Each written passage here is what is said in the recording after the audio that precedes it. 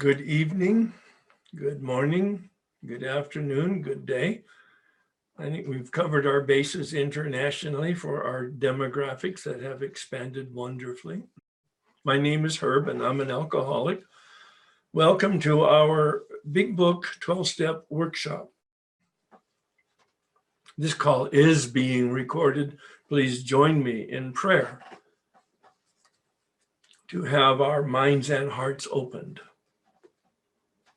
God, please set aside everything that I think I know about myself, my brokenness, the 12 steps in you, for an open mind and a new experience of myself, my brokenness, the 12 steps, and especially you.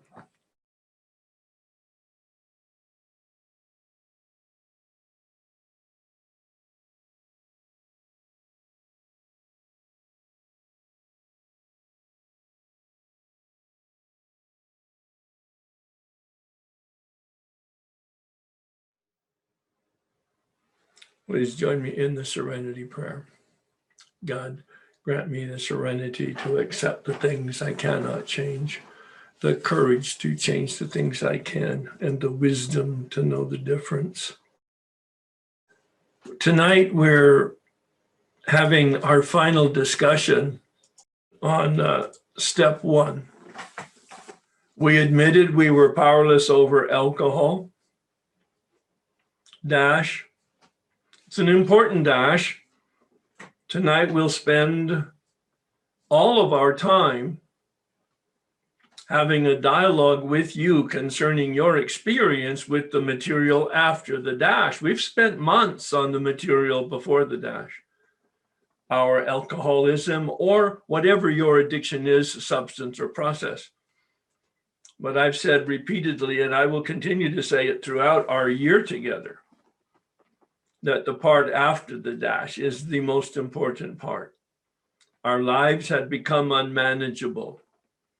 Somebody who was paying particularly good attention to the way the phrase is had a conversation with me today and said, it sounds like Bill intended it to be connected to our addiction, our alcoholism. Our lives had become wonderful listening and reading of the literal text. Unmanageable. Yes, anybody who is in the practice of their addiction, their lives are going to be unmanageable.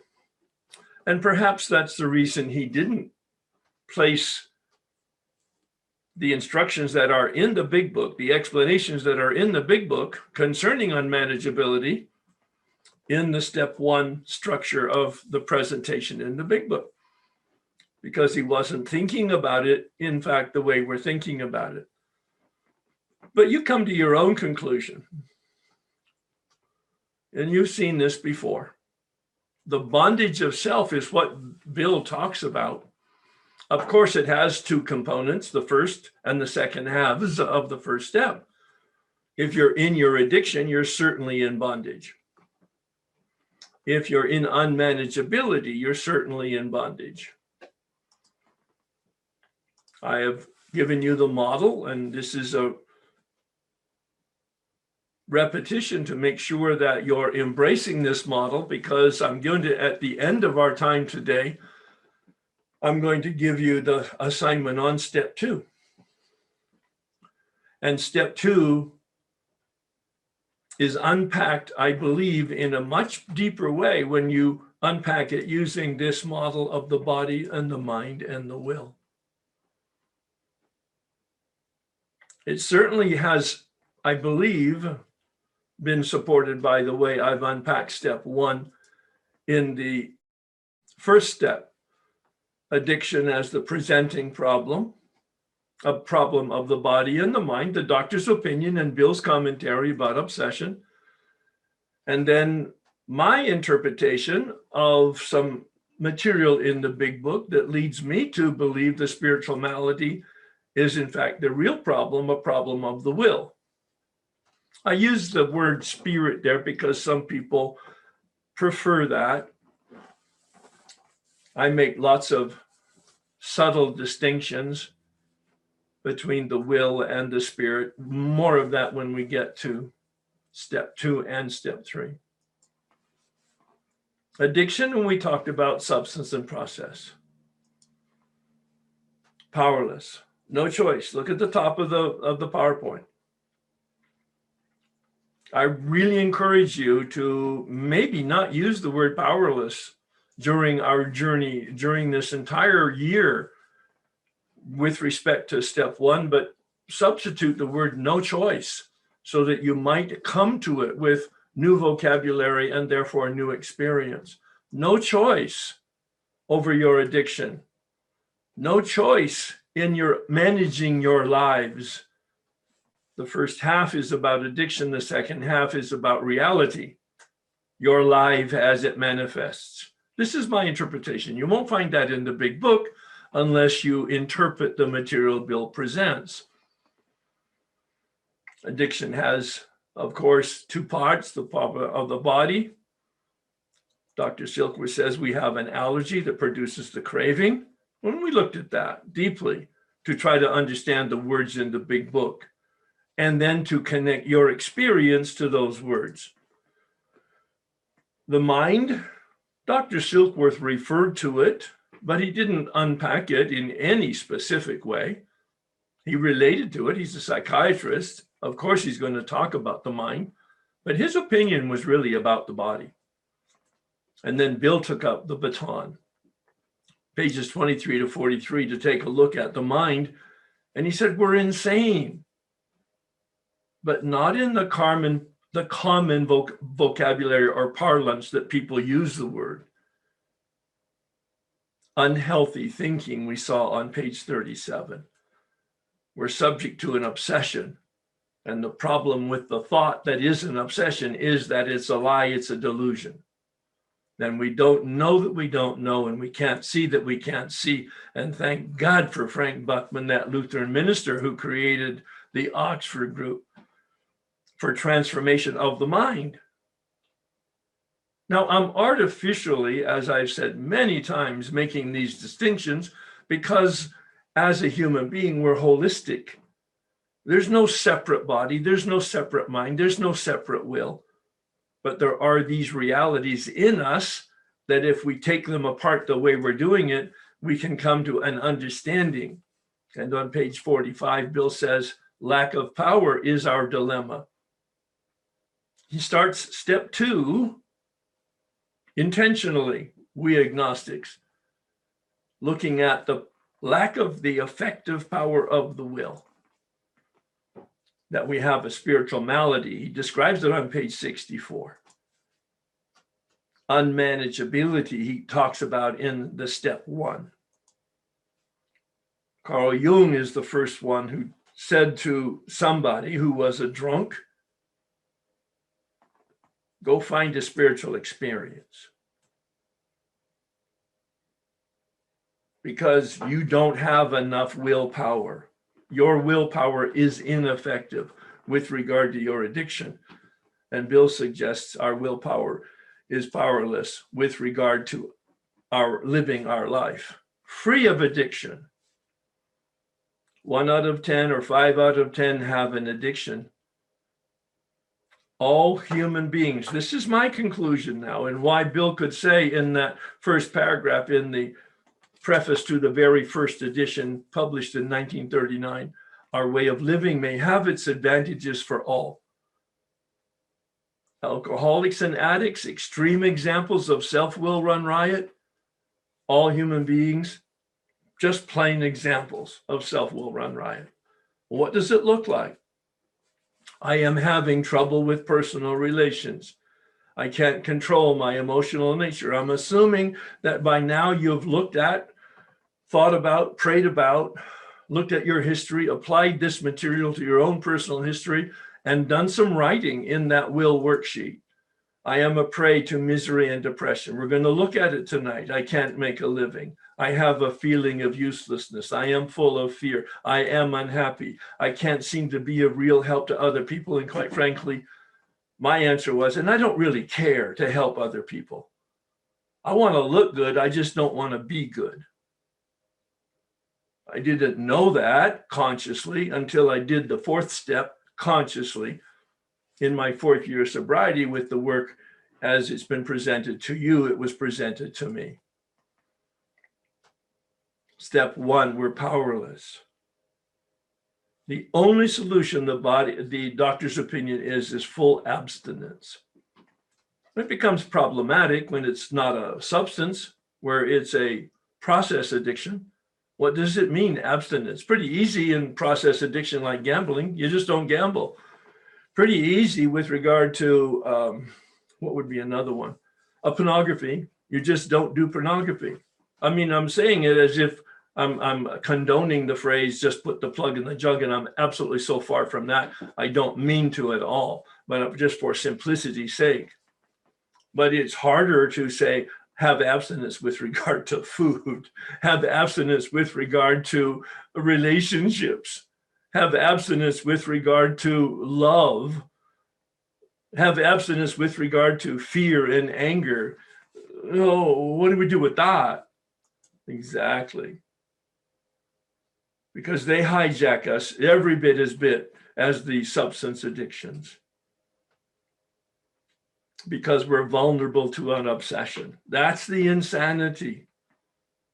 We really do believe that it'll be different this time if I read something, if I do something, if I get this advice, if I call that person, if I pray, if I don't mix it, if I do mix it.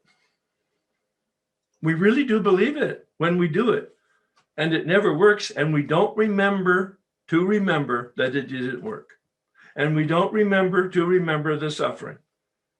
Not of a month ago or a week ago, but yesterday or this morning. And the solution is right thinking, where our mind is restored to sanity. What does that mean? Healthy thinking, that we are given a spiritual shield. I'm using that term poetically. A spiritual shield. I think of Star Wars and the shield that went around the starship. We're given a spiritual shield by somehow finishing this work, a grace and a gift that we don't earn, but most of us don't get it without doing some precondition work. I did. I had no preconditions other than willingness, and maybe that was the key, and maybe that is the key. Willingness demonstrated by a little bit of action. But the real key is, after 4 years of sobriety, I do this work and I have an awakening. And then I continue to stay involved with AA and the step process and accountability. And at 10 years, I do the work for the third time, and I see unmanageability for the very first time because of that behavioral description of those bedevilments. And I was then brought to a step 2 that was effective. Before that, 10 years sober, 2 prior spiritual awakenings, my relationship with God and power was based on, quite frankly, fiction, fantasy, delusion. And I discovered that my concept of God was the very impediment to my relationship with the reality of power. You'll hear more about that as we do step 2. The key to our addiction is completing the first 9 steps.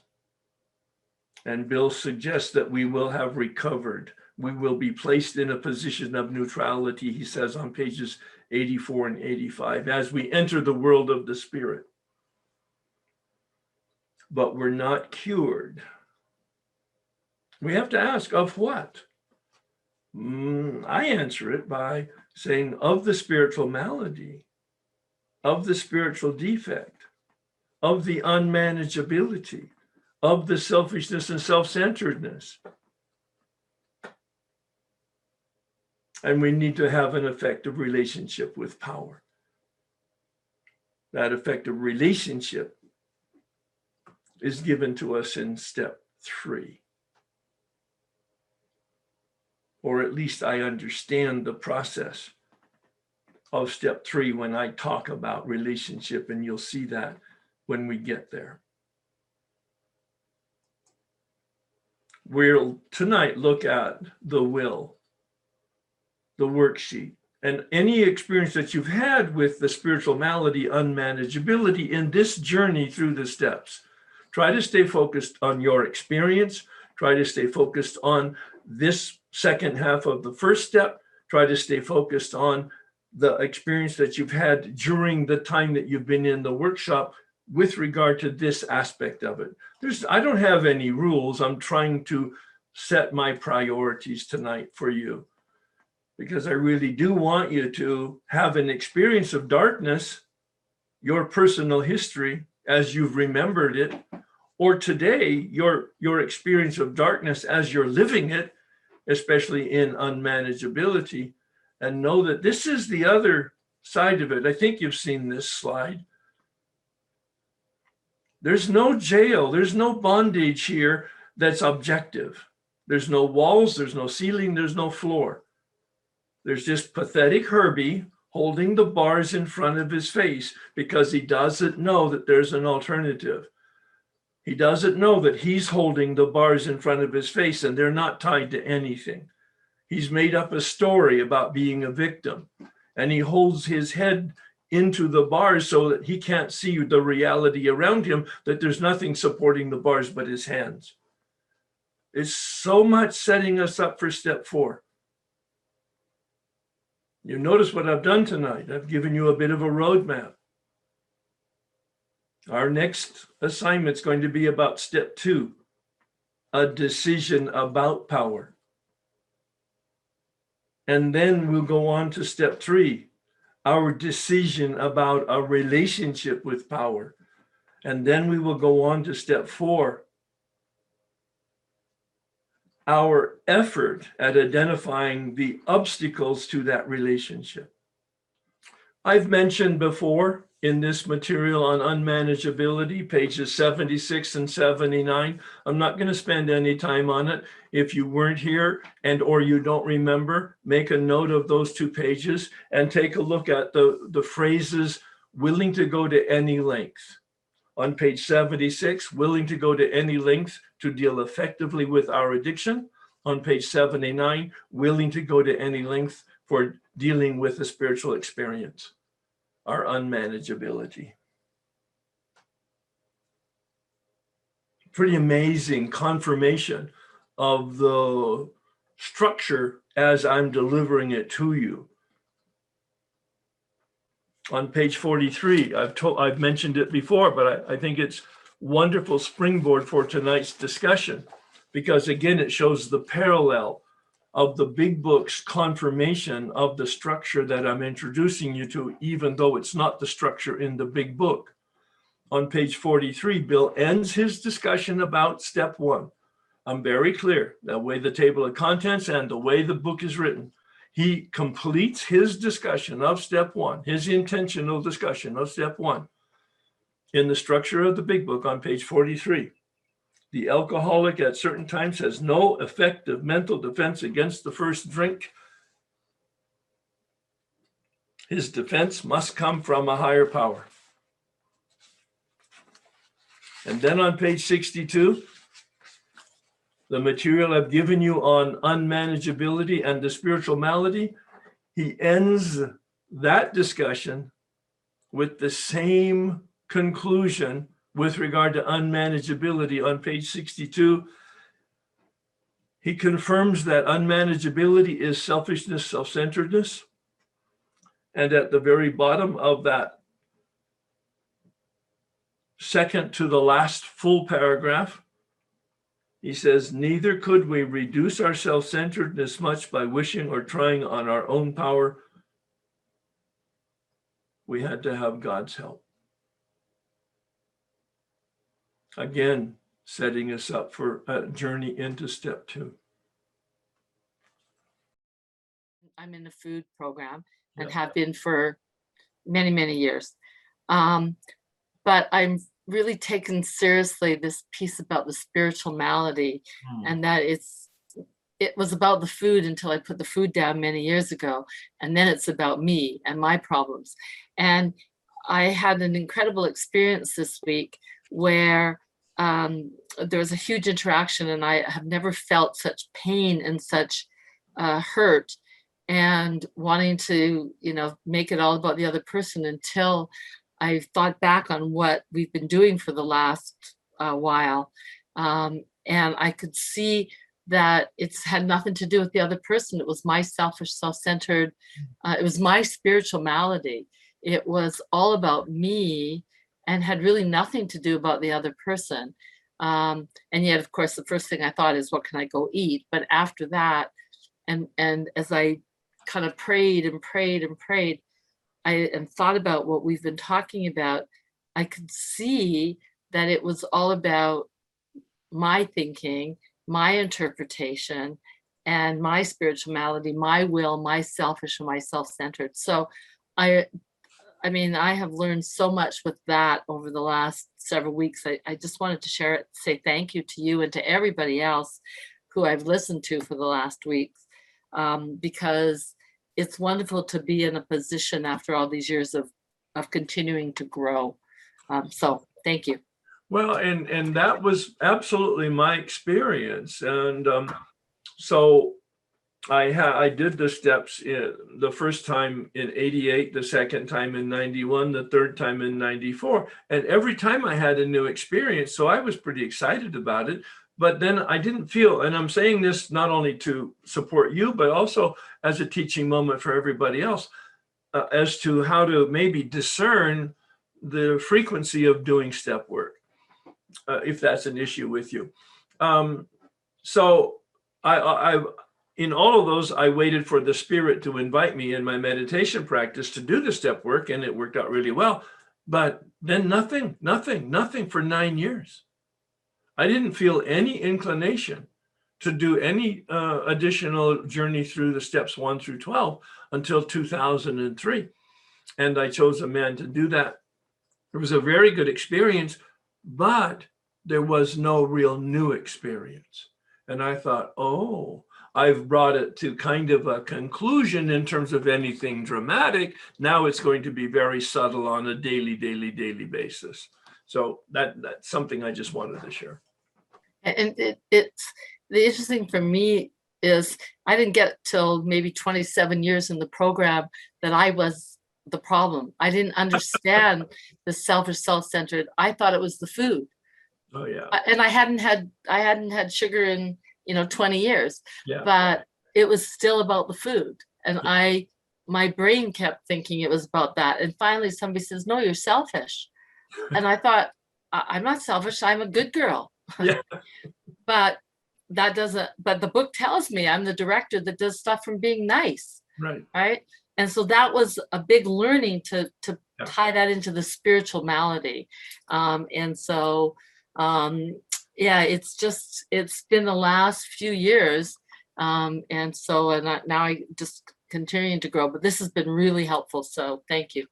Well, I'm glad we extended the conversation, because I'm sure that was a really helpful conversation, especially to the people in the food addict arena, because the emphasis is not about body size and about body weight, although that's an issue, of course, but the real issue is about your relationship with the Spirit, whatever that means to you. That's really the only issue. And then, as he said on page 64, if you take care of that, everything else is going to take care of itself. Yeah, that's good. Thank you.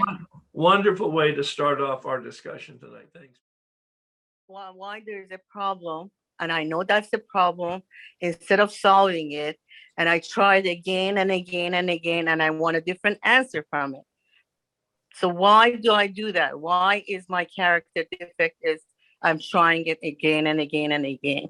Well, I don't know why you're using the term character defect. It sounds like a defect of your will, that your will is ineffective. And that's the whole subject of tonight's conversation, isn't it? Yes. Yeah. And, yes, and why isn't probably a healthy question. It's like, Do you have that problem of a lack of effective willpower? Yes. So the healthy question is, what can I do about it? Well, I'm working on it. Oh, and really? All right. I mean, how's that I'm working really for working. you? Wait, how's that working for you? Like, for instance, I had an issue this weekend and I was able to say no, and no was a complete answer for me. Okay, so and how did you get the willpower to do that? My sponsor, my therapist, myself, writing and reading and meditating and going to meetings as much as I could. And Okay, so you've given me a laundry list of wonderful tools, but what have we been talking about here in terms of the ultimate answer to giving you power? What can I do? What can I do Mhm. to have effective willpower? Nothing. I'm powerless. I don't have a choice on my own power. The only answer is I need to find a power other than myself. And that's not my sponsor, and that's not meetings, and it's not meditation, and it's not self-confidence. Mhm. So what do you do now? Well, I talked to. Can I give you what happened? No, no, you can answer my questions, but I don't think you're going to be able to, because I don't think you understood what I've been talking about. Listen, what you've done is just wonderful, because you set us up to have a very productive and effective conversation. Now you listen to some of the people's shares and their experience, and I think it will really help you connect to what we're talking about, okay? I just wanted to say the two things that struck me the most about from since last week were and I went back and listened to the recording that Freud quote. Yes. All human beings need to make their unconscious conscious, otherwise they will conclude that they are a victim of other people's malevolence or ill will or fate. Yes. Because I have, like you and I want to thank you also for keep saying that thing about those. I mean, I've been abstinent a really long time from sugar and flour and alcohol. And then I probably 3 or 4 years back, felt like I was white knuckling it, even though I was doing all the stuff. And I certainly had spiritual experiences as a result of working the steps. So I like that you keep saying that. It makes me feel there's hope there. That's And right. then No, exactly. And Bill introduced Yeah. hope right in the beginning. He said the second chapter, I think, is there is a solution. So yeah, it's good to walk down the valley of death, but know that there's some type of lantern someplace. Well, geez, I couldn't figure out what the heck was going on, and this helps me. And then the other part, when you sort of last week picked apart because this part 61, where page 61, Yes. I would read it and go, ha ha, yeah, right. That's me, whatever. Yeah. But then when you broke it down, like, oh, Mhm. that's bad. That's really bad what you've been doing. And so then after that, and then reading that question, am I convinced that life run on my self-centeredness can hardly be a success? Well, all of my decision making is based on how can I get my way? Even though, like you say, I've been in 12-step recovery for more than 30 years. Exactly. Well, that's So why I say, no, I'm going to pause for just a minute. This is you're speaking. I mean, it's because you're confirming that what we're doing is effective, that you're having this experience after that kind of length of sobriety. And I just want to say it. It's the best kept secret in the 12-step rooms. Yeah. Yes. Here Makes me want to cry. Well, yes. It's good. Yes. It's good. Yes. I'm sorry, I didn't mean to interrupt, but go ahead. No, that's really all I had to say. I just, Wonderful. it's good stuff. Thank you. Yeah, very good stuff. And whether you're 6 months in recovery and abstinent or not, or whether you're 30 years in a variety of programs and you're discovering this, it's like, good. I'm glad you're discovering it now, because Yeah, me you got too. the rest of your life in front of you, and it will expand your spiritual consciousness. And the other thing is I have a real newcomer who's, oh boy, is she suffering from the food anyway, and I'm taking this to her now. So Well, as a and brand new right. newcomer. And that's Yeah. the way you show gratitude to the program, to the fellowship, to the workshop. You show gratitude by passing it on. Yeah. Absolutely. Thank you so Good much. stuff. Yeah. Thank you. Great. So you asked us to take a look at the initially on page 52 and read the bedevilments and change out some of the words so that I said it in the personal with a personal pronoun and in the present tense. Yeah. And initially I did that, and I kind of felt like I could relate a little bit, but not entirely, truthfully. All right. And so what I did is I was inspired to kind of rewrite them from my perspective. Yes. hmm And so I wanted to share a little bit about that. And your perspective is what? Oh, I work in Al-Anon program. That's right. Now I So remember part of it is conversation. this, Great. yeah, this felt a little black and white for me, and it didn't really resonate. Yeah. So this resonates a little bit more for me. So Well, because you made it personal. yeah, You took the time to be creative in prayer to make it personal. You took this work seriously. There must be something here for me. I'm not relating it to the way her presented it. So I'm going to be creative. And I'm just endorsing that. yeah. Go ahead, please. It felt like those pointed me in the right direction. Yeah, yeah. So it's like, of course, this can't capture everybody's experience. So what I found is I'm having trouble accepting my loved ones as they are. I don't always know what I am feeling because my thoughts are so loud. I get stuck in my head and I cannot feel my heart. I am prey to disappointment, dread, and despair. I can make a living, but my current job sucks the life out of me. I recycle my worries. I don't trust or know how to partner as equals on my own. I don't easily surrender to unmanageability or ask for help or guidance. And I believe a strong person is one who is self-reliant. Yeah. And you know that that's an unhealthy belief. I know that all of these are unhealthy things, but here's, here's the unmanageability for Yeah. me. This is what it feels like. This is what the bedevilments feel like inside of me. So. Right. And in one of the steps, I forget which one, in the 12 and 12, Bill says that human beings, especially addicts, alcoholics, have a difficult time establishing partnerships with other people. Mm-hmm. Yeah, you just used that word and it triggered that remembrance of what's in the 12 and 12. So, well, a lot of people say there's one disease, and the Yeah. Al-Anon is oftentimes considered the other side of the same coin. So, well, and in fact, as I presented it, as I understand it, there is only one problem, and that's unmanageability, the spiritual problem. Now, it manifests in different ways. The Al-Anon has a behavioral thinking and feeling pattern different than the alcoholic. All right.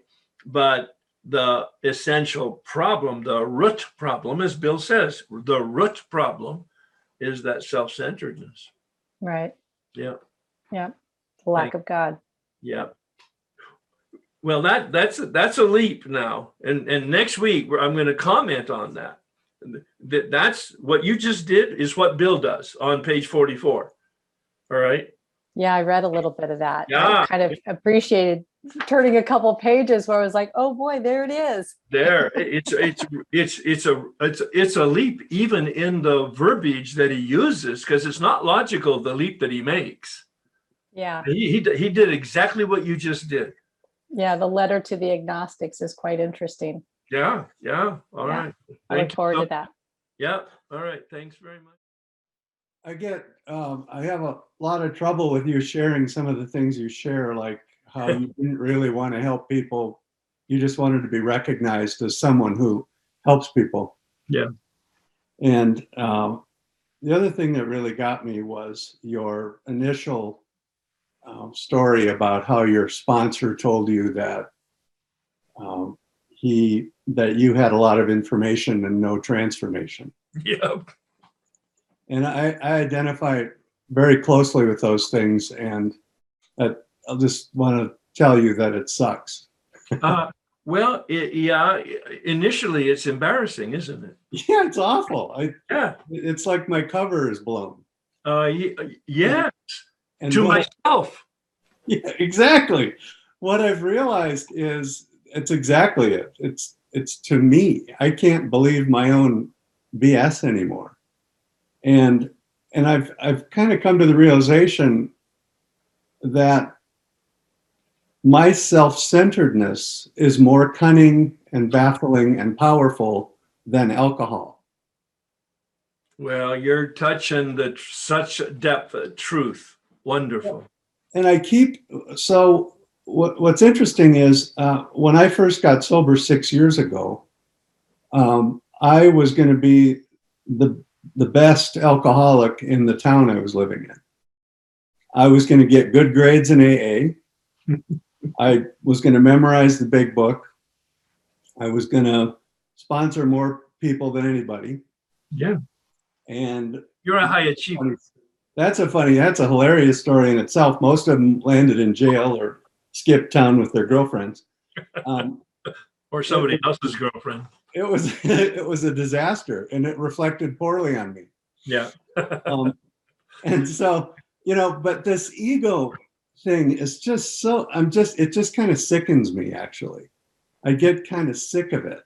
Yeah. And Ignatius has this thing where he talks about how the purpose of humans is to revere and praise and serve God. Mm.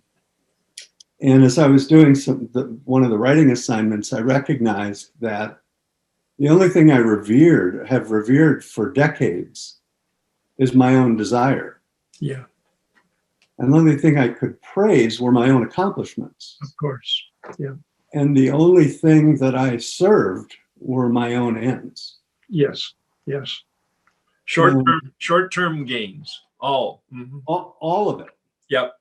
All of it. Immediate gratification. Immediate. I'll deal with the consequences later. Or not. Preferably not. Yeah. But they have a way of catching up with me. Yes. And so I shared this a while ago, and I just wanted to share it again, I guess. Like when I went through the bedevilments, and I remember reading it. I read your first book, and I remember reading the bedevilments and thought, oh, isn't that interesting? I know a lot of guys who've got these things, and I'm so full of it. Yeah. And then, but when I sat with it and did the first person thing and recognized I could rattle off entire paragraphs for each one of the bedevilments. And most poignant of all was how I almost destroyed my own marriage many times. Yeah. And it was always her fault. Yeah. She wasn't enough of this, or didn't do enough of that, or Right. She was just a little bit different, or Right. Would handle this differently. But for the grace of God, I would have destroyed the relationship Yes. that ultimately played a big part in saving my life. Yeah. And At the same time, and I want to just make sure that you're hearing it, but other people too.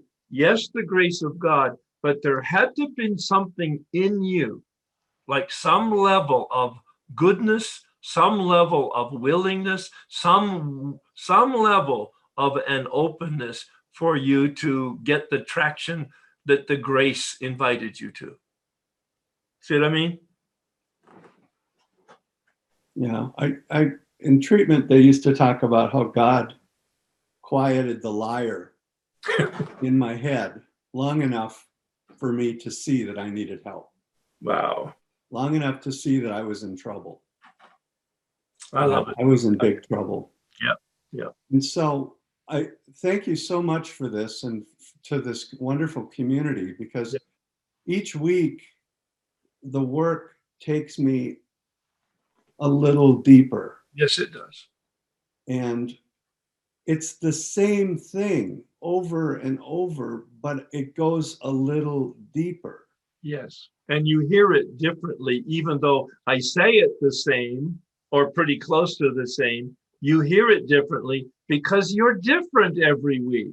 Because if you're pressed up against it gently, you become more open, you become more conscious. Therefore, I can say the same thing I did last week or the week before, but you hear it differently because you're different. Yeah. Yeah. Thank you.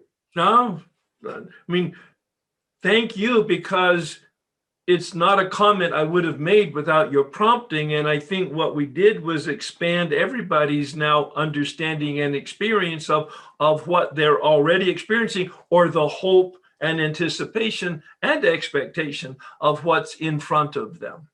So that's great. Thanks very much. And one of the things that was so interesting, and I actually talked to my sponsor about it, was this looking at will versus looking at spirit as that third side of the triangle. Right. Because spirit, I recognize, okay, we're all spirit, God's spirit, I'm spirit, God's in me, I'm in God, all that. But to have it spelled out as will, it's almost like something in me clicked. I'm like, oh, Yep. so it's like the executive functioning. God is the executive. I'm the employee, just the No, but director. you're right on the money, and you're using terminology from brain biology and psychology that this is the executive functioning. Yes. Right. So what was interesting is it's the marriage of like, okay, I have this meat that I walk around with all kinds of blood and stuff, going through it. And Yep. then there's the brain, which is a great toy. I got a good install. It's a lot of fun to play with. Yep. Doesn't go haywire. Yep. But then there's this thing that just like, it's that fusion and it's that third side. So I guess, first of all, just thank you for that, because I've been looking at that will ever since because I've paged through the material as soon as I downloaded it. And I guess because when I was taken through it, the correspondence was, as my sponsor explained it, was the fellowship treats the body, the steps treat the mind, which made a lot of sense because I'd been taken through the steps out of the 12 and 12, where I learned a ton, but Right. I didn't have that experience, did not have it. And I was searching, I was so hungry for it. I was looking everywhere. I wouldn't leave people alone. And then the service treats the spirit, right? So the three legacies fit the triangle. I'm like, well, that's beautiful. I love the symmetry, but I have an idea, I think, of how that works with will. But I would love it if you could, if that's something that works for you, that those Yeah. legacies against that, if you Yeah. could, is this the appropriate time to talk about that, or we could do it another time? That's also No, fine. I see that we'll spend some time on it. I think it's a wonderful insight. And it's totally, the vocabulary is totally arbitrary that you're using and that I'm using. But we identified it similarly. So I'm not going to spend any time defining, because you and I are talking the same language. Right, okay. I would say that the will could in fact be that third component in terms of the service, because it's the decision making to put myself into action. Now, I use the term spirit synonymous with soul. And so the soul is that life force in me that contains all of these executive functionings. All right. So I personally make that distinction. I don't do it in the workshop because it's not necessary. What I'm trying to communicate is the function of the will in us that makes decisions to take actions, because many times we know what the right thing is to do. Oh yeah. But how does it get translated, that knowledge, into actual action, doing the right thing. That's a very different function. And it's, quite frankly, it comes out of the training I had, all right, which goes all the way back to Aristotle and then St. Thomas Aquinas. And I was trained in the monastery, and that's my background. So, but it so helped me unpack this step one this way over iterations of going through, as somebody earlier said, going broader and deeper in the work. Oh, I think you just said it, actually. Yeah, I did. But Yeah, you right, probably said it and But, put it in my head. it all becomes a mush in my head because I'm just resonating with the way you're describing it. So I'm not sure that answers your question or helps you, but I want to stay with the term will That's fair. for the functioning of the decision-making process. And in fact, expanding yours and everybody's sort of perception of that, I'm going to refer you to a page in the Way of Life document so that you can actually see what I'm talking about. The way I approach the steps is I divide the steps into will and mind, that all of the even steps are mind knowing, understanding steps, and all of the odd steps are decision and action steps, which is pretty amazing to see the dynamic that this process is built for us as human beings, at least as I've modeled it. Page 57. Okay, cool. I'll look that over. Yeah. Well, Well, yeah. you'll find it interesting because you've raised the question in your own mind and made some connections, and some other people might not at this point. It might not be useful. Well, I guess for the unmanageable, just pure unmanageability or no choice, what's been fascinating, especially this past week, although I've noticed it, a growing awareness of it throughout this work this time through, has been the profound lack of my having anything to do with when I go do something that I'm not supposed to do or don't want to do, but I find myself doing it. At this point, maybe I would say 60% of the time, I'm like, oh, hey, God, we're going to go eat this extra blah, blah, blah. Or I'm staying up to watch an extra, episode of blah, blah, blah. Right. And I laugh and laugh. I'm like, I know I'll pay for I'll have the consequences tomorrow. Yeah. Oh, yeah. And you do it anyway. Yeah. I do it anyway, and I know Right. it. Yeah, more, especially as we get into steps 2 and 3, you'll see the application of what you and I are talking about as I try to unpack it using that vocabulary. Great. Yeah. All right. Can't Thank wait. you. Yeah. I'm looking at abstinence and ACA in the process addiction, and what that looks like is honesty and mutual respect and having a deeper relationship with God. Now, I don't know how that really can be measured on a daily basis. I mean, we do give out coins, but there's not that definitive, like when I came into AA 32 years ago, Al-Anon 32 years ago, OA just about 2 years ago, the food's down. This is the one that I'm working on. And so it's hard for me to measure that abstinence. I know when I'm out of it, but it's not like a daily, it's not like I can string a year of not being a jackass or not being kind to people. Basically, what the program is teaching me is to be kind to myself, kind to other people, and don't get into fights with people. And then when I wake up the next day, I feel better. Yeah. I'm like, oh God, I thank you for stopping that.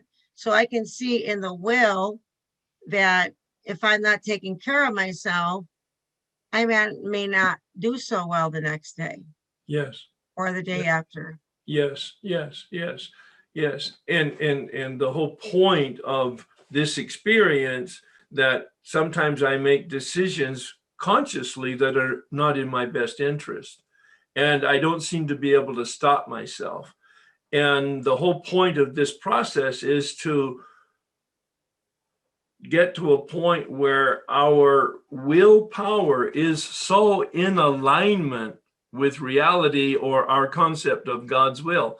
Our will is so in alignment that we don't have those major speed bumps in our life. Okay, because because when I just wanted to share really quickly, in the doctor's opinion in the book, in the big red book for ACA, it's mind, body, then spirit. But then Colleen, you already cleared that up for me. So Right. thank Right. you. Thank you. Yeah, I don't have any problem with the word spirit. I like the word, but again, we have to understand, what does the author mean by it? What does the book mean by it? And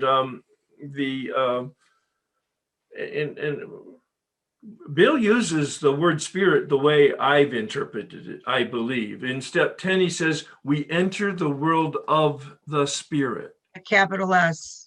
Well, I'm not sure it is. Maybe it is. I'd have to, actually, that's a really good question. I'll have to take a look at that. I'm not going to do it right now, but pay attention. And thank you very much for that button that you pressed. Pay attention to initial capital letters and the words that normally would be capped that are not in small letters. That really tells you what the author is thinking. If in fact it's not just a typo. But normally it's not a typo. It's revealing a contrast that's subtle until you get it, and then it's not subtle at all. Page 61 finally made sense to me. In what way? In what way? In what way? I thought it was very general and very theoretical. It was theoretical, Yeah. and that I just love the analogy of the theater, etc. Yeah, yeah. And he did a great job. And something so simple happened. And I talked to my sponsor this morning, and I realized that I am actually doing this. Yes. I couldn't, and it's basically that I get very upset when people change their plans. Yes. It's like I can't deal with it. Okay. Yes. And you know, I've been told I have too high expectations, et cetera, Yes. et cetera. Yes. Yes. You're wrong. Okay, You've been and told okay. you're wrong, and that didn't Okay, help. both are wrong. Okay. This is good. So somebody changed their plans at the last minute, and I was very upset. So whatever I did, I did. And then I realized I had to change my plans. But it was just, and I was going to do it right away. Text somebody. I said, no, I'm going to do my quiet time. I'm going to talk to my sponsor, whatever. And my sponsor said, it's not that the people change plans. It's like, I'm the problem. I get upset. It's my reaction to those plans. That's it. And it's my self-centeredness. It was like, what does this have to do with self-centeredness? I mean, that's how my mind thinks. I get it. And how can I say this? And she said, I take it personally. And so then I started to think about this. Yes. And they don't care. I'm not important. It's all about me. It's all about me. And then something I wrote from the big book, am I not a victim of the delusion that I can rest satisfaction and happiness if only I manage it? And to me, it's try harder and harder and harder. Actually. And I think it's, I want these people to do things my way. Yes. I want, I'm the director, and if they would live according to my beliefs, Yes. then Well, you oh, know yeah. you know the truth, and you are the light and the way. huh? That's a quote from the New Testament. Okay. But Yeah. it just, I actually experienced. And when you said something about Freud, make the conscious unconscious, I thought, how? I do see the world as like against me and all this. But you just had part. the experience. You just had the experience And of I just making saw your my part. unconscious conscious. Oh, is this it? Okay. Well, isn't it? Yeah, exactly. You were not aware, and now you're aware. Okay. I read these things, and somehow I have a difficult time applying them to my life. Yeah. And that also, I thought, well, how does one do that? It must be some trick or some formula or Yeah, something. right. But it's not. It's just No, it isn't. No, it isn't. It's a process. It's following directions specifically. It's attempting to pay attention, and also to use that set aside prayer. It doesn't change anything except you. And what you've also reminded me is a very good exercise for people is to reread pages 60 to 62. This is not a formal assignment, but if you want to have some perhaps new experience, read 60 to 62 in the same way you read the bedevilments, making all of the words, the verbs personal and and present. Personal and present.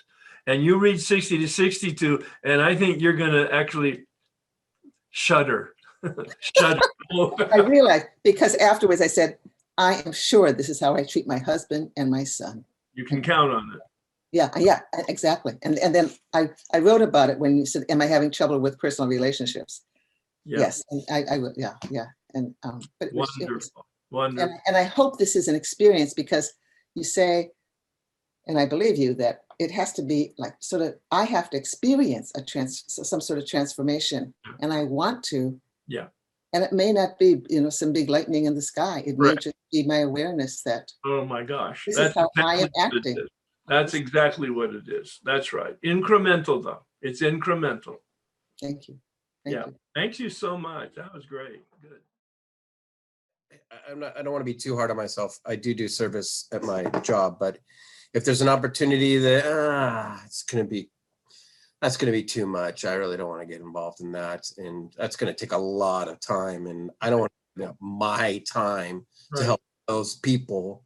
Those people. And it's like there's a little rebellious part inside of me that's just like, no way, man. I'm going to do just what I got to do to get by. Right. Look great on paper, and that's it. Yep. And that's where emotional sobriety comes in, is to be able to navigate that with a little bit of dignity. Anyway, I just wanted to call myself out in front of a group. Yeah, no, that's exactly, see, that's what happens when we get conscious, but then that's the invitation to more consciousness, so that we're not involved with that kind of struggle. There's always going to be struggle in the sense of discernment. Do I turn right or do I turn left? And you have to figure it out. And if you make a mistake, that's the benefit of consciousness also. You identify the mistake sooner, you correct it more effectively, and you don't make it again. Yeah, so that's great. Thanks very much. A lot of the repetitive crises in my life and dis-ease has and I'm Al-Anon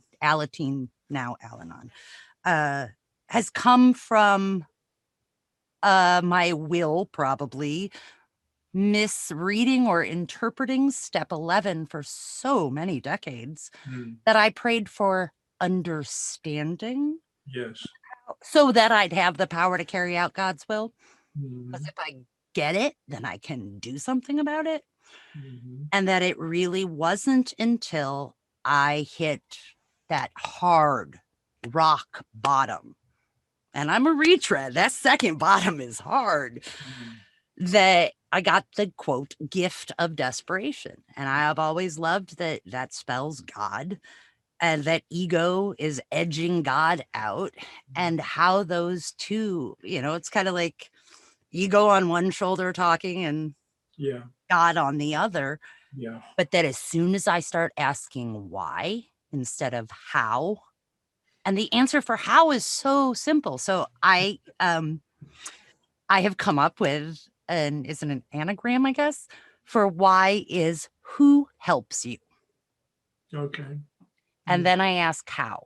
And the answer from the big book is honest, open-minded, and willing. And I think those, and the H, the O, and the W really covers the body, the mind, and the will. Yeah.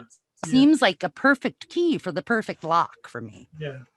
So I just wanted to share that. Well, and your metaphor for good and evil, on the shoulders, right and left shoulders, reminded me that Dr. Berger puts it this way. He's a clinical psychologist, PhD, 50 years sober this year. And he says, we try to get the best in us, manage the worst in us. I love the gentleness of that, and also the personal responsibility that I'm a mix of darkness and light. All right. And what I focus on is in fact going to grow. Magical magnifying mind. There it is. No, Yep. Really, yeah. So Acceptance is the key. yeah. Thank you, Herb. Thank you. So, and I said that for anybody who might have flinched when I said we're going to step 2 and I talked about God. If you flinched or you had some type of a tightness in your stomach or a burn in your brain, it's okay. Because the title of chapter 4 is We Agnostics. All right. So we're going in there fully prepared to have an open mind. The homework reminded me of why I was drawn into the work that you do in the first place. I had been working with my sponsor and she had me working your workbook and I could not figure it out. It was way over my head. It was much too complex. And I think I was still of the opinion that like it was like I couldn't listen because it was too serious. I couldn't take, like, if there wasn't humor in like the message at this point, it was not for me, right? What I had done when I got the first assignments from her and continued to do now is to, yes, I like to look up the descriptions, but it also helps me to look up the in the thesaurus to see other words. And then I kind of look up those descriptions and it gives me like a fuller, like a more full, it's like the thumbprint on the iPhone. Yeah. Oh, that's interesting. Yeah. Or I call it, because of my generation, I call it the Rosetta Stone. That's what I refer to as my guidebook. But you're right. It's really dense and it's kind of like graduate school, you know, and if you're not ready for that, and by the way, of course, I've grown beyond that, and I had very little humor in 2004. Exactly. Well, what struck me was a couple of things. The first one was willpower. It's right there in the definition when I was looking up the definitions of these words. Control exercised by deliberate purpose over impulse. I mean, you can just stop at control. Yeah. Willpower, control. So I'm out. And then admit, it seems like the easiest word, but I almost felt like, am I responsible to email Herb right now and tell him the definition of this? This is crazy. This must be like a new discovery. I felt like freaking Columbus or something, because it was the contrast, but like the perfection of it. So first, admit, acknowledge, recognize as true, and accept as valid. And then it goes on to allow access, and then blah, blah, blah, a privilege of entrance, right? So like, because I had always looked at this as like admitting is this totally shaming kind of thing. Yeah, total implosion. Yeah, just the worst, super embarrassment. Yeah. Yeah, it's like open the door to the light is to admit you in. It's crazy. And it reminded me of the, let go to receive. And so what it boiled down to for me was like to concede, which I think of as a total negative connotation, right? And then to give right, the privilege of entrance, privilege of access. I loved that. That did it for me. And there were a lot of other, mind-blowing. Well, that's the fun. If you're a word person, and some people are and some people aren't, then using the dictionary like that, chasing words and looking up their synonyms, and then using a thesaurus. I mean, that can it can be a fun experience if you find that fun. Yeah. So anyway, I'm just really happy to be here, and I'm just tickled pink, so I'm going to stop talking. Thank you for your enthusiasm. All right, thanks. 2 weeks ago, you were mentioning the guillotine over our heads that can fall at any point in time, and we have no choice. Yeah. Fully agree with you. Manageability, or the lack thereof, coming from an Al-Anon perspective. Yes. Whenever things seem manageable, we want to wreck and ball it and give into our disease. Is there a point in time, or can there be a point in time when life may actually be manageable? The whole point of this work is to empower you to manage your life. The whole point of this work is, in fact, to get enough power so that you can, in fact, self-regulate in step 10, emotional sobriety. That when you're disturbed, you own it and you take the actions to change it so that you're not disturbed. And I use the word, and you'll hear it when I come to step 3, alignment. Alignment, it's not in the big book, but it's such a great word to describe this process. Is about turning from my self-centeredness, which creates chaos, to other-centeredness, which creates calm. And it's the turning to be in alignment with reality and life as it flows. Follow up to that. The idea being that this happens on our higher powers timeline. It can't be something we control. Correct? Well, we don't control it, but I don't believe in a higher powers timeline. That's the only reason I hesitated. Yeah. Yeah. I believe in evolution. Yeah. Our own personal evolution as well as the evolution of the species. There's a difference. I mean, a square is a rectangle, but a rectangle is not a square. You know. Oh, wait. No, you may not have heard what I said then. My personal evolution fits inside the evolution of the species. Of course. Do I influence it? Minimally. But I'm subject to it. That's the point. Yeah. And well, see, now that could be a spiritual awakening if in fact you're seeing that as the explanation of reality. Don't take reality personally, because it's just happening. And by the time you perceive it, it's already happened. Well, no, the perceiving, but yes, that's true. And the point of this process is to be conscious of it while it's happening so we can influence it and not just be a passive crushed ant as the steamroller comes by. So we can still be the ants, but we can get out of the way of the steamroller. Bam. Yes. All right. Yep. And Bill, in page 80, pay attention, very dense material on page 85. He said the proper use of the mind and the proper use of the will. That's empowerment. The proper use of the mind is to create a vision of God's will for us. And the proper use of the will, by my interpretation, is to align myself with that vision. Yeah. That's simple, but that just struck me as really heavy. It is life-changing when you really connect to the truth of it. Because it really makes it simple. As Bill says on page 14, we haven't seen it yet, but we will in step 2. Simple, but not easy. A price has to be paid. It means the destruction of self-centeredness. I must turn in all things to the Father of light, who presides over us all. There it is, right there. The whole Megillah.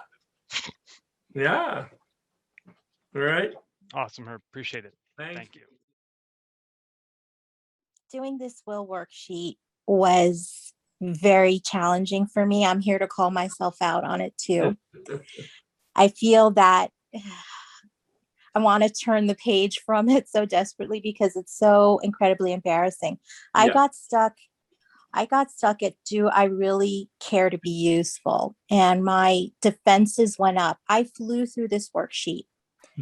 And when I got to that one, I was like, yes, I'm looking at it. I wrote, yes, I care. And like exclamation point. And and I finished it, but I kept coming back to it because I felt I wasn't being authentic there.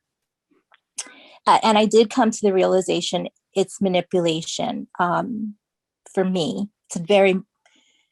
it's a problem. I walked into my office, Herb. I have a sign from Ronald Reagan, a quote in my office that says, There's no limit to the amount of good you can do if you don't care about who gets the credit. I actually have that sign there because I want people to know that about me. Most people do. Exactly. That's right. It was so embarrassing to me. It's so, the hypocrisy of it. Good for you. You're waking up. It's wonderful. It doesn't feel so good, but No, it doesn't. But I needed to just, share that and say that openly and hear myself say it. My ears are red right now, even as I. exactly. But you know, thank the best you. part of this is your smile and your humor about yourself. Aren't we just pathetic? Yes. A real hot mess, but Yep. I'm sticking with it, and thank you for what you do. I appreciate If it. you continue with that sense of humor, you will stick with it. If we get too serious, of course, we'll peel off because we'll lose interest in it. But thank you so much. Yeah, that's great. I keep reminding myself what you said at the beginning. Hold on tight. And I find that I really have to hold on tight because when I was reading about the bedevilments and reading, like, what? I'm selfish? Not me. Yeah. I'm self-centered. I have 9 children. I've been giving my entire life. You're But right. as I was talking to my sponsor, she said, so how come you're so full of resentment? If you're such a giving, loving, kind person. But I finally realized because I was only giving in order to try to find some validation. I wasn't really giving. I didn't see what the other person needed or didn't need. It was all about me. Yeah. So You're speaking in black and white, and it's never black and white, but I'm not gonna modify. Don't modify it, but I just want to make sure that it's in a context for everybody else. Go ahead, please. So I'm so grateful that, if I didn't have the support of my sponsor, and if I didn't have the support of the group, Yep. I would just fall into that pot of self-pity and poor me. I'd be right back there again. Yeah. But as I keep rereading the big book, new things are opening up. Like I was reading when he came to Dr. Young, and Dr. Young said, although you have good spiritual convictions, they haven't helped you to have that experience. And all of a sudden, I saw all my religious practices also as being very selfish and self-centered. There you go. I was doing God a favor. That's all I was doing. This little, yes. And all of a sudden, things are opening up. And I'm just keep saying to myself what you said to me at the beginning. That was the first thing you said to me. Gently lean into it. Just lean into it. Because if not, there I am. I'm going to do it. I'm going to get it. I'm going to figure it out. No, I'm going to let it happen to me. Now, that is something that I don't know how to do at all. Exactly. Just let it happen. Just sit quietly and just do the work and trust. Nice. Just trust the process. That's all. And, it's amazing because things are changing. Things are changing. I'm becoming a little quieter. Yeah. And I really want to cry. Even your face and your tone of your voice is softer, by the way. Amazing. You're changing visibly. I'm so grateful. Thank you, everybody. I just couldn't do it. I know I can't do this. I can't get all that awareness from myself. Lean gently with us. Yep. Thank you so much. I have some sort of a observation or revelation, something that's coming to me with respect to the will and the first step and the unmanageability. And that is that as a result of going to all these workshops, you're listening to your tapes and Dr. Berger, I've come to get in touch with this inner child thing, and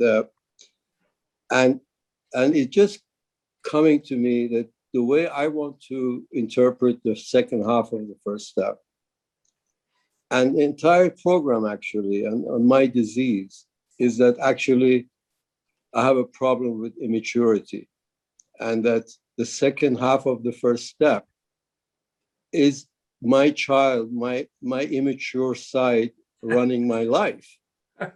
Hazelden put out a pamphlet called King Baby. Yeah.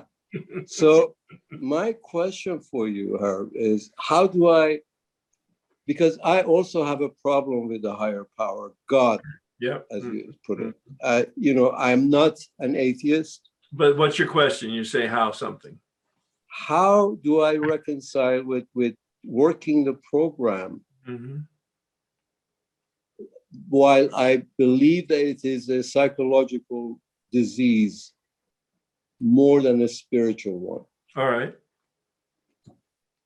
Even though you've taken a look at unmanageability, it still seems pretty psychological in terms of the immaturity. All right, that's fair enough. That's fair enough. It doesn't give you the sense then, though, of a desperation, because now all you have to do is get a good human development book or a good counselor or psychologist, and if you get some good training, you'll figure it out and be able to manage your life.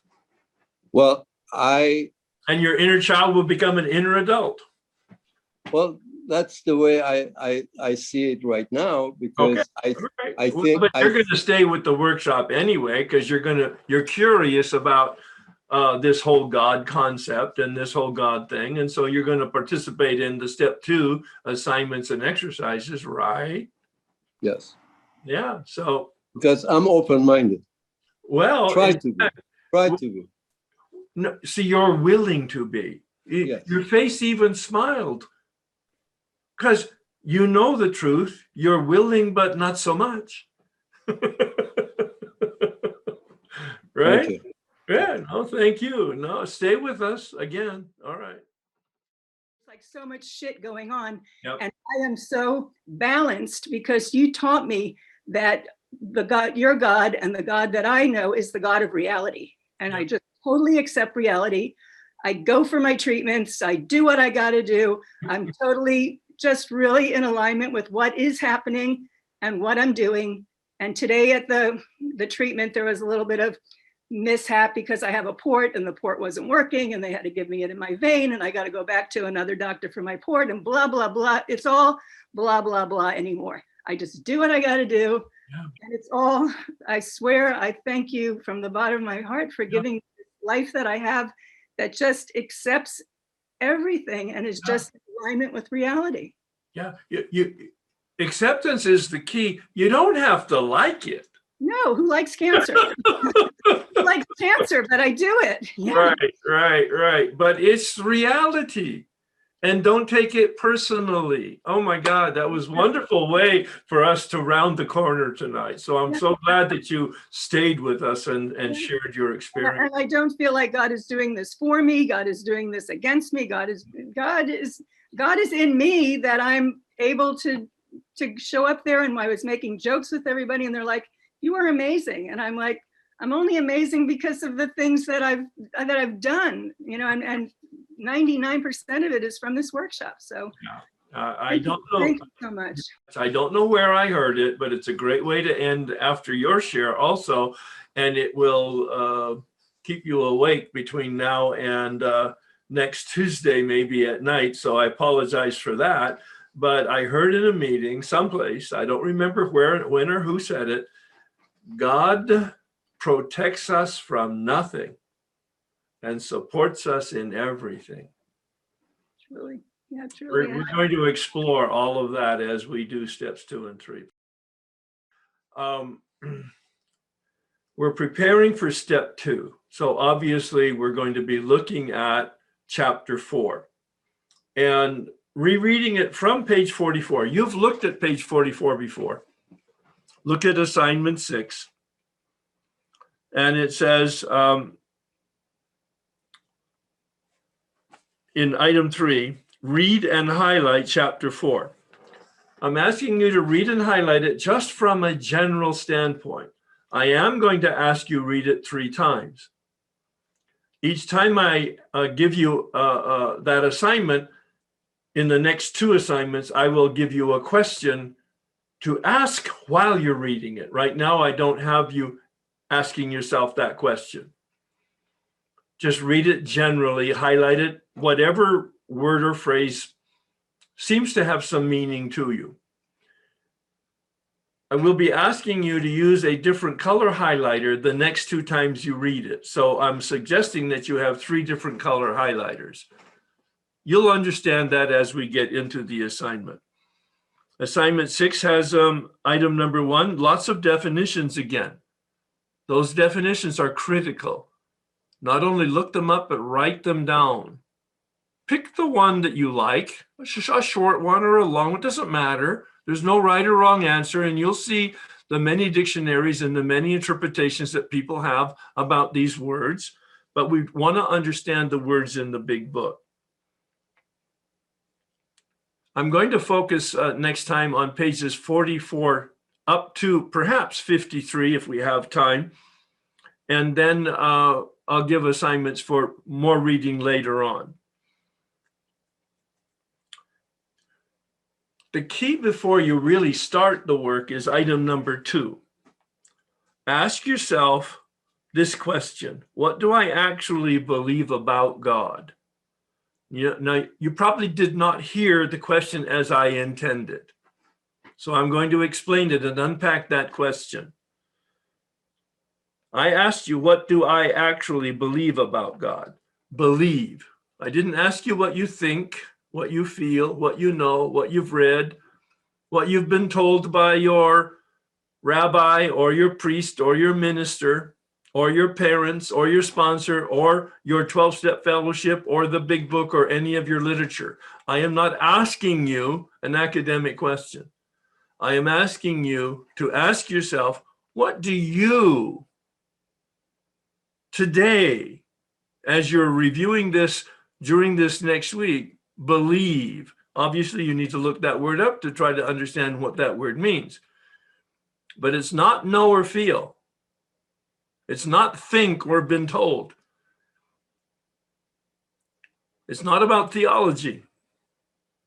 It's about what do you believe personally today? And write it out. Write out your answer, whether it's a phrase or a sentence or a paragraph or a page or more. It doesn't matter.